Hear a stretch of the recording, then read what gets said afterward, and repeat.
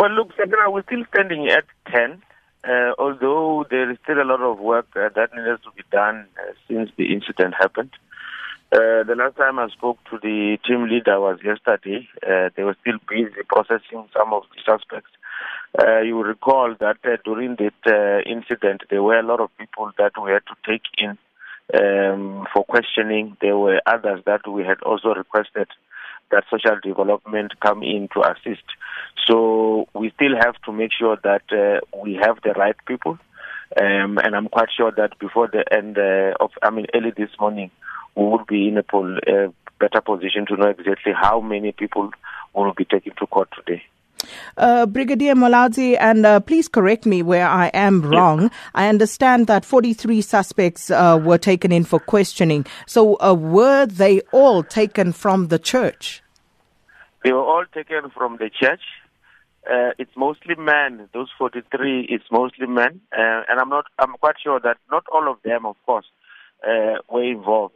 So we still have our own initial 10 that we suspected to have been involved in that incident, the killing of our police officers.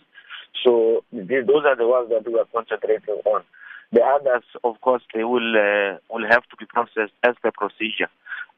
Take their fingerprints and all those kind of things. But I'm of the view that most of them will be released.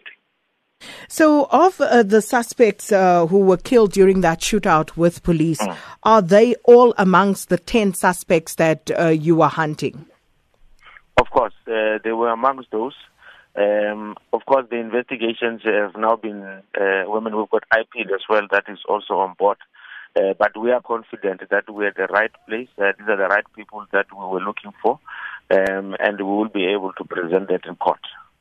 Are you able to describe for us the situation that the task team found when they arrived at the church and how exactly all of this played out?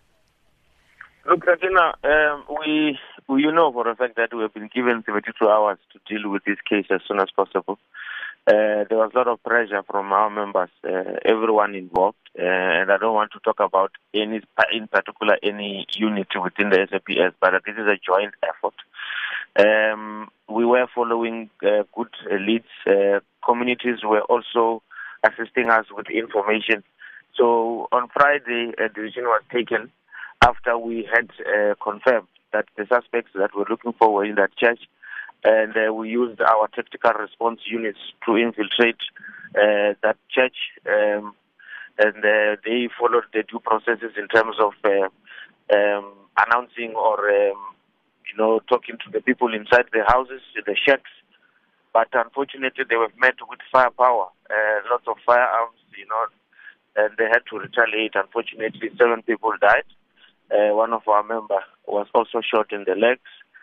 We managed to uncover all, the firearms that were stolen from the police station as well from the members.